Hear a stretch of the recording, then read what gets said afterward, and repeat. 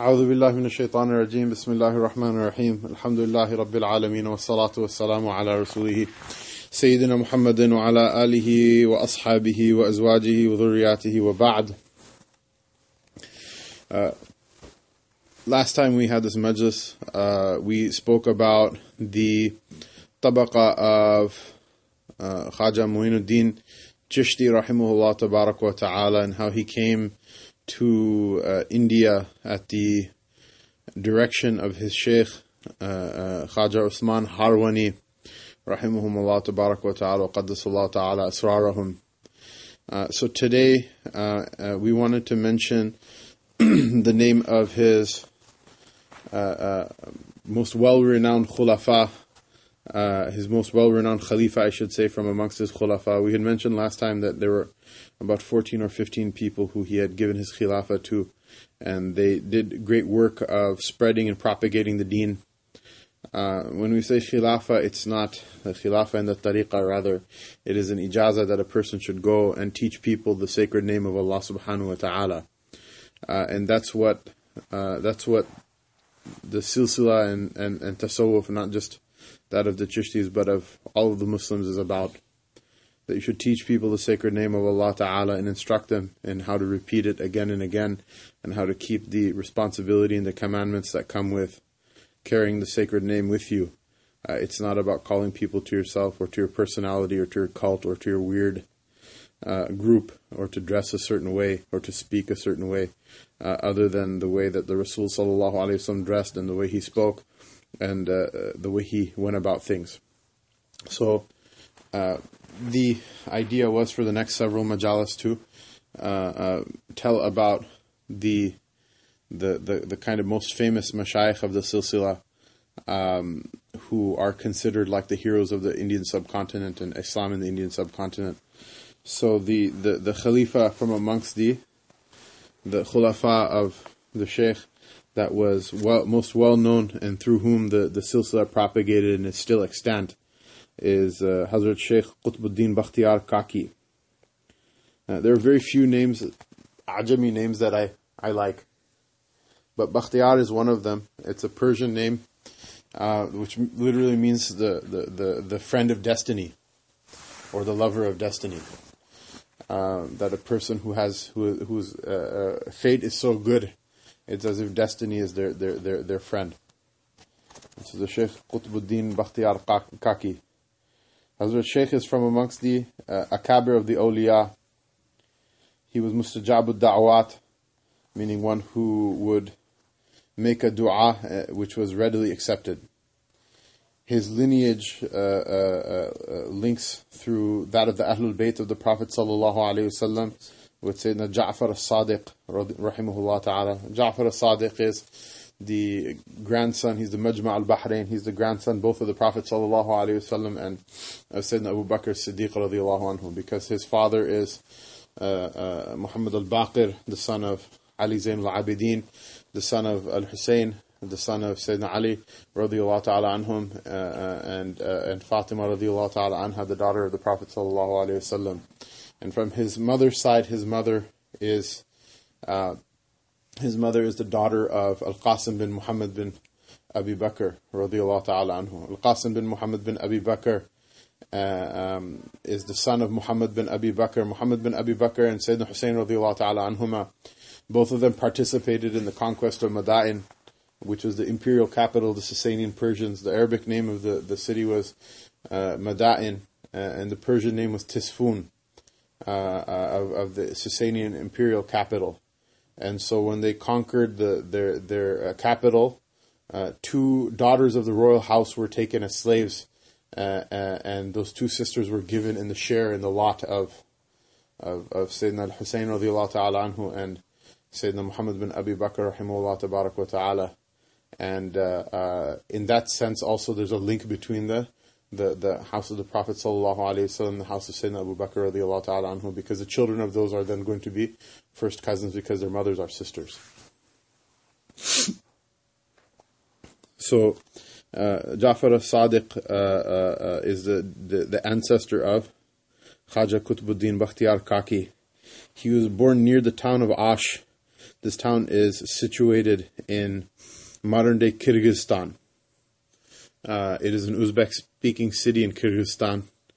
There's actually a Jamaat from Ash that came to Dar es Salaam Masjid like 2 years ago. And so they said which town they're from. I said, mashallah, many of our mashayikh came from here. So not just one, not just Khaja Qutbuddin Bakhtiyar Kaki, but there's also one Sirajuddin Oshi, who's from Ash as well. And it's said that Kak is a village near Ash, although some people attribute the name to something else. He was born in the middle of the night, however, on account of the abundance of the anwar of his birth, people had thought that the dawn had broken. When he was 1.5 years old, his father, Sayyid Kamaluddin bin Ahmed bin Sayyid Musa, rahimahullah ta'ala, passed away. And this is something you see with many of the awliya, that their life pattern follows the life pattern of the Prophet sallallahu alaihi wasallam, in that they're orphans. When he was 5 years old, his mother sent him with a neighbor to a muallim, to a teacher.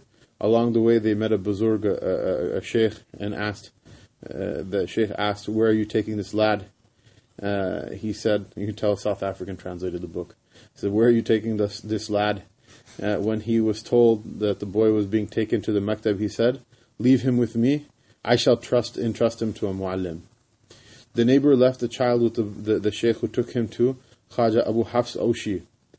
The buzurg said to Khaja Abu Hafs, "It's the command of the Ahkamul Hakimin that should treat this young boy with great care." The buzurg then left. Hazrat Ustad, putting the hand of affection on the young boy's head, said, "You are most fortunate, because Sayyidina Khidr has entrusted you to me." It is said that when Khaja Qutbuddin reached Ash, he was 4 years and 4 months old. He was brought to Hazrat Sheikh for his ta'aleem and deen. As Hazrat took the slate to write something, he was informed by a voice that the academic knowledge of Qutbuddin has been entrusted to Qazi Hamiduddin Nagori. Hazrat Sheikh therefore put down the slate. He then completed the Quran under Qazi Hamiduddin. This episode is briefly referred to in the book Ta'aleem ad-Din.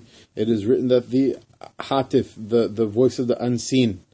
Hatif is the word in modern Arabic for phone. But that's what the literal meaning of the word Hatif is, that a voice that comes from the unseen.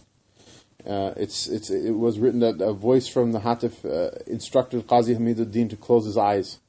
Within moments, he himself reached the place where Qutbuddin was.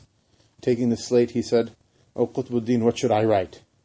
The boy then said to him, "Write, Subhanalladhi asra bi'abdihi laylan." That glory be to the one who took his servant by night. Qazi Sahib, in astonishment, asked him about his knowledge of the Quran. The boy said, "I memorized 15 ajza by my mother." Within 4 days, he learned the other 15 ajza under Qazi Hamiduddin. This, by the way, out of all the other miracles which people might roll their eyes and say, yeah, that's likely, this actually is not something that doesn't happen. I mean, this happens to this day, right? That people memorize the Quran in like a miraculously short amount of time. It's not like every kid does it, but like, I mean, it does happen. It's not unheard of. As he approached his bulugh, his maturity, he developed an intense desire for the ulum of the batin, of the heart. He therefore entered into the company of Khaja Muinuddin. On the 5th of Rajab, he took bay'ah with him in the masjid of Abu Layth. At the age of 17, the mantle of caliphate was conferred on him. The khilafah, meaning that the ijazah and tasawwuf from his sheikh. He is the very first khalifa of Khaja Muinuddin. On the instruction of his sheikh, he took up residence in Delhi. When Hazrat Qutbuddin Bakhtiyar Kaki took up residence in Delhi, he would not accept a gift from anyone. He remained mustaghraq, which literally means drowned in divine contemplation, which made him oblivious to his surroundings. During these days, he had no servant to tend to the needs of the house. Sharafuddin, a Muslim shop owner, was his neighbor. Sometimes Sharafuddin, his wife, would visit Hazrat Sheikh's wife. At times, there was absolutely nothing to eat in the house. On one such occasion, Hazrat's wife acquired a very small loan from the neighbor's wife, just sufficient for some food. One day, this woman said to Hazrat's wife, "If I had not given you the loan, you would have starved to death." This statement hurt Hazrat's wife, who resolved never to ask again for a loan. Sometime thereafter, she informed Hazrat Shaykh of this incident. After a brief pause, Hazrat said, "You should not borrow anything from this woman." Pointing to a shelf, Hazrat Shaykh said, "When in need, recite Bismillah and take cake from it and distribute it to whoever you will." Thereafter, she would always do so, taking from the shelf and distributing to it. Whenever she placed her hand on the shelf, cake would be present. For this reason, his title, Kaki, was so famous. Kak is like a word for like a baked piece of bread in Arabic. In the Alam al-Arwah, Rasulullah sallallahu alayhi wasallam said to Khaja Muinuddin that Qutbuddin is Allah's friend and the mantle of caliphate should be conferred upon him. The spiritual kingdom or wilaya of Dehli was also assigned to Qutbuddin by the command of Allah Ta'ala. So these types of statements, when you read them in a book, right, there was something that the Shaykh Zakaria rahimahullah Ta'ala mentioned in the Tabaqa regarding Khaja Muinuddin Chishti as well, that all of the things that the Anbiya alayhimus salam enjoyed publicly as a proof of their nubuwah, the awliya enjoy privately, but it's not adab to divulge those things to people. And so, as a matter of aqidah, if somebody claims that I saw in kashf or in a dream or something that Allah Ta'ala told me this or Allah Ta'ala told me that, it's not wahi. Even if they are hearing it from Allah Subhanahu wa Ta'ala, it bears absolutely no legal or creedal significance. And it doesn't bear any significance even for the person if the experience is genuine for anyone other than the person who's having it. And the person who's having it themselves is very interesting. The Mashaykh say this is also a point of our aqidah that shaitan can come to you in the form of Allah Ta'ala, but shaitan can't come to you in the form of the Prophet Sallallahu Alaihi Wasallam. But even if someone sees the Prophet Sallallahu Alaihi Wasallam in a dream, whatever he says has significance only for the person who's hearing it. And it's not adab to divulge it to other people or tell other people about it, except for if you're making mashra, like I'm trying to interpret this experience. People have experiences. Sometimes the mashayikh, the elder mashayikh and senior mashayikh understand what they mean, so you just to make mashra in order to understand what does this thing mean.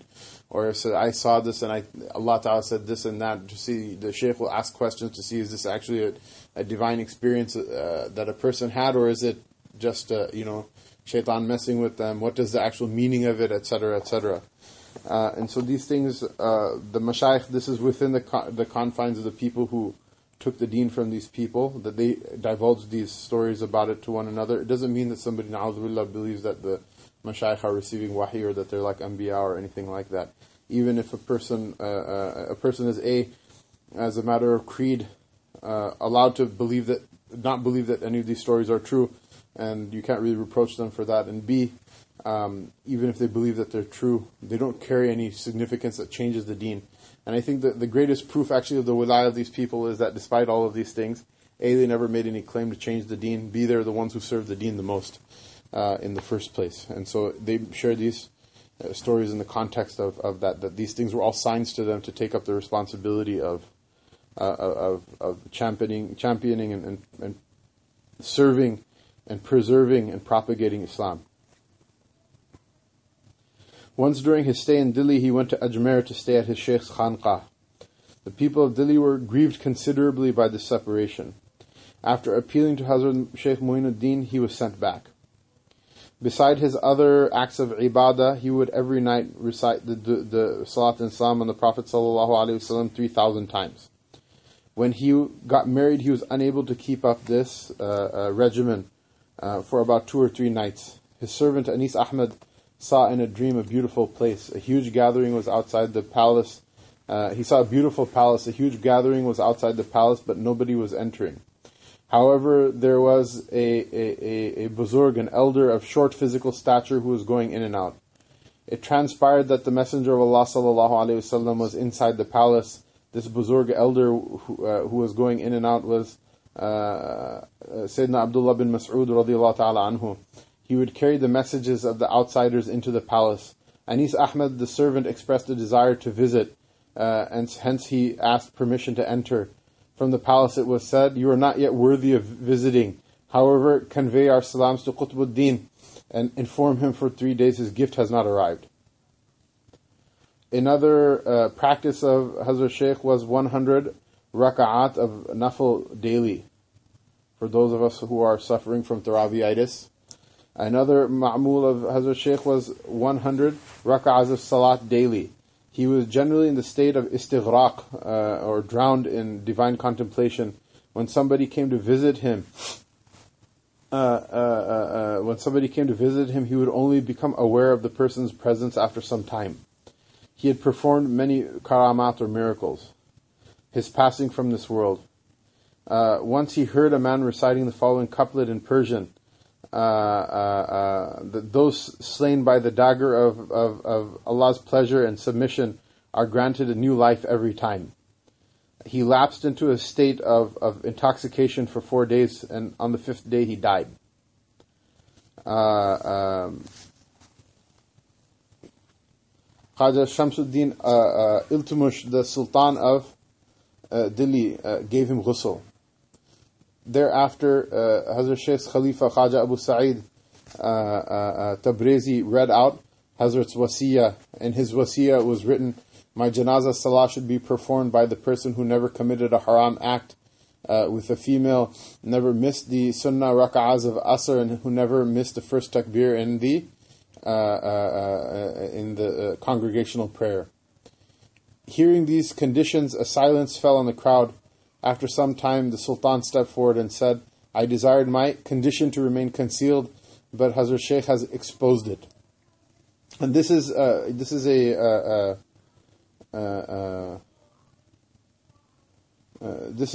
interesting story. He says, Hazrat Aqdas Maulana Ashraf Ali Thanwi rahimahullah ta'ala narrated this episode in the following way. He said, Hazrat Shaykh Khaja Qutbuddin Bakhtiyar made wasiyah, his last instruction, stating that his janazah should be performed by a man who never casts his gaze on a non-mahram woman his entire life.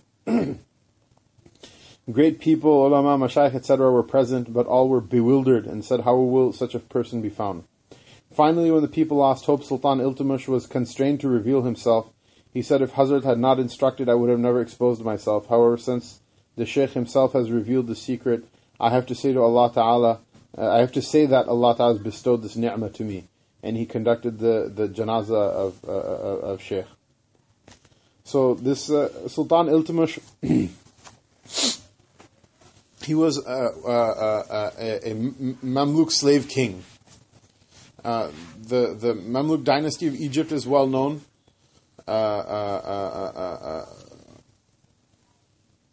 Saifuddin Qutuz and Rukunuddin Baybars and Sultan Qalawun, Ashraf Khalil. These were very pious people. They were basically Turkic slave warriors that took over. They seized the state from the corrupt rulers before them, the descendants of Sultan Salahuddin Ayyubi, who basically brothers would war with one another and take sides with crusaders and do all kind of nonsense that was weakening the position of the Muslims. So they overthrew the government and they set up a meritocracy amongst themselves, through mashra the slave soldiers in their ranks, they would propel forward people not based on their lineage, but on their competence and their loyalty and their trustworthiness and other good characteristics that they had. So the Mamluk dynasty in Egypt was well known. A lot of people don't know that there was a similar dynasty that happened in India.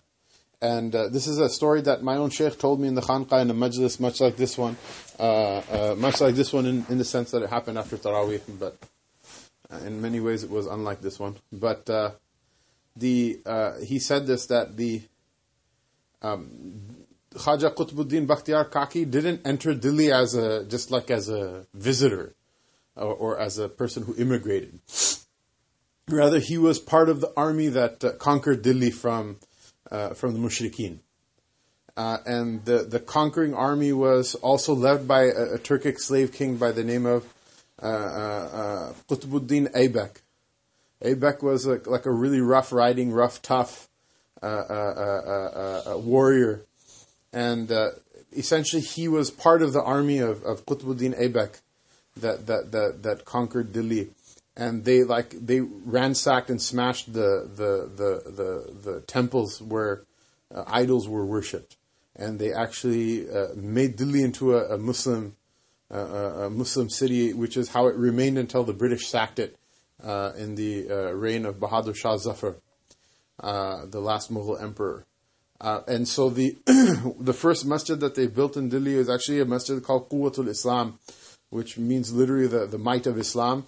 And the masjid itself is built by the hewn stone blocks that were basically carved out of broken idols. And they say that the masjid is still there, that they say that even some of the bricks, if you pull them out and flip them around, you can see the frescoes or the features of the idols that they were made out of from before. So, it's nice, mashallah, everyone's like, yeah, well, I follow a tolerant version of Islam known as Sufism. Good for you.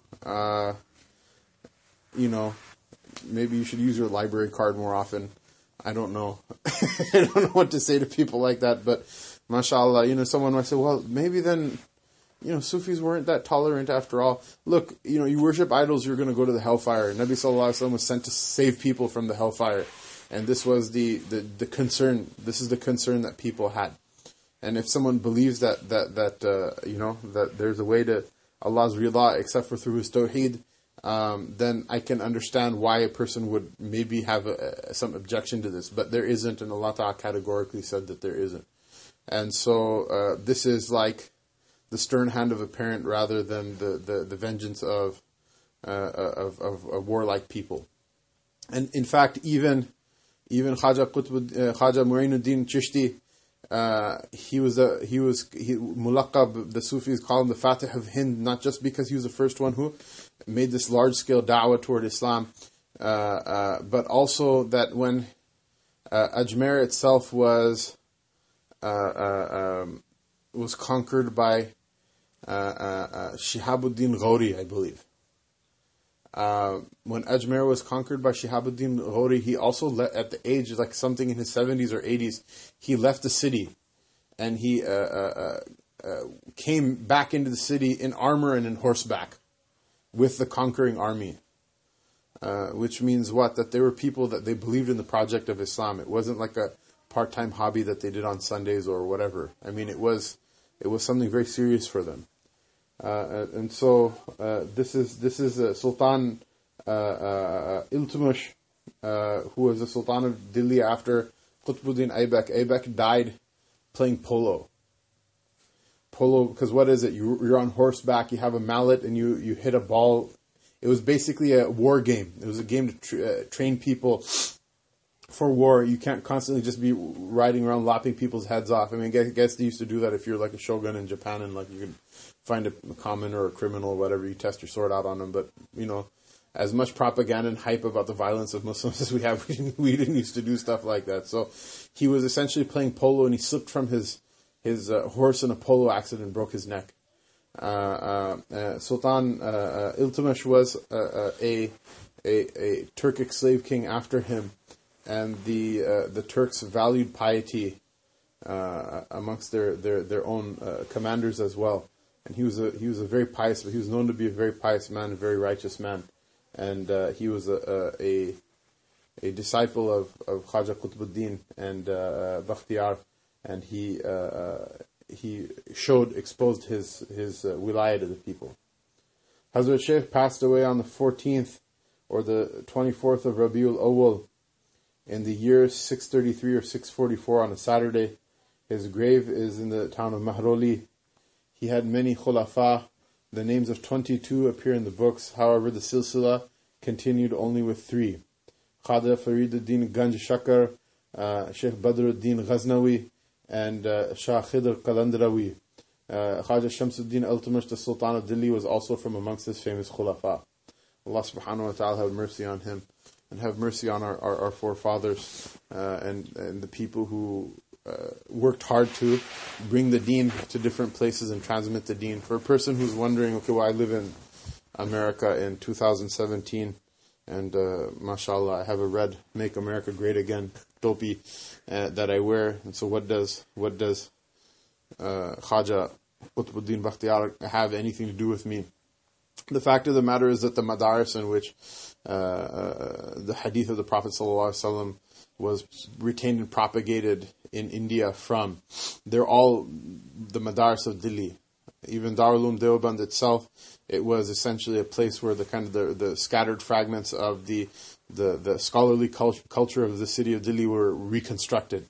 And it was such a robust apparatus that they had for teaching and retaining the ulum and understanding the deen of Allah Ta'ala, that even its shattered fragments are they're having an effect on the world to this day, to the point where you can even study hadith in Medina. The sanad that you get is going to go through the madaris of Delhi. None of that would have happened except for through the conquest of the city and through the endowments of the masajid that were made at that time. Even though the hadith of the Prophet ﷺ will not come to Delhi for centuries after that. But if you want something, you have to find a way to pay for it. You have to have a place to house it. You have to have something set up for it. And that setup was all due to the sacrifices of those people who conquered that place and set it aside as a kind of a safe haven for Islam for as long as Allah subhanahu wa ta'ala willed. And so that's something that all of us have a debt of gratitude for, and we have something to be thankful for, whether we know it or not. It very directly affects all of us. One of the things I wanted to share also is that, Ramadan is a time Allah Ta'ala has set aside for people to cash in on the rewards. So a couple of people have asked me, should I read slowly with tafakkur and tadabbur, with reflection and pondering over the Quran, or should I read quick and read as much as I can? I said, there's the whole rest of the year for you to ponder over it. And this time, read as much as you can. This is like in the year, the analogy of this in the year is like the last part of the game show, when the person's running through the obstacle course, grabbing prizes left and right, and the clock is ticking. This is what this is the part of the year that this is. It's not for anything else. For those of you who are fortunate to have free time, please don't waste it. Please spend your days praying in the masjid and your nights in Taraweeh, and spend your time with the masahif. If you can still take time off from your work, take it off. If you can avoid travel, if you can avoid any of these things, please do that. And if you can sit in the company of any of the pious ulama, you can go to the Masjid al-Huda with Shaykh Tamim, or you can go to the different i'tikaf programs that are under the supervisions of the ulama, like the one that they have in Dar es Salaam, or like the ones that they have in different places. Please do so. And when you're there, be like a soldier in the Salatul Taraweeh. Don't be the one who is hiding behind other people. Be in the front row. And don't be like the one who tucks tail and runs when things become difficult. Rather, be in the first row. Keep your phone resolutely in your pocket or away from you, and until the salam is done with witr, as far as you're able to, don't move from or flinch from your position, and make these habits. If you make them when you're young, especially for the people who are in high school or college or whatever, if you make them now when you're young, then when you become older and your heart fills with experience and with wisdom, your body will be able to endure the mujahadat that are needed in order for your heart to open up and your understanding to open up. If you spend your entire youth wasting time, then when your heart has that capacity to open up, your body won't. Your habits, all of these things will conspire in order to deprive you of the prize of enlightenment. So whatever you can, do it. Even if right now it seems like you're not benefiting anything or gaining anything, trust me, if you're able to stand for 20 rak'ahs of Taraweeh without tucking tail and run, you already become mashallah, a great wali of Allah in the age that people don't have enough attention span to read anything more than a tweet. It's a great benefit that you'll have. It will benefit you in the dunya and the akhirah. It will benefit you in your school and in your work, much less in your eternal life. Allah subhanahu wa ta'ala give all of us tawfiq. I only appreciate this ni'mah now that I have to run around from place to place and not pray Jumu'ah and Taraweeh in the same masjid twice during Ramadan. But the best Ramadans I had were those ones where we had the ability to focus. And there's a hikmah for everything with Allah Ta'ala, so I'm not complaining. But those of you who have the ability to stay steadfast in your places, inshallah, please do so, and don't Don't waste a ni'mah while you have it. Barakallahu feekum. Wa sallallahu ta'ala rasulihi Sayyidina Muhammad wa ala alihi wa sahbihi ajma'in.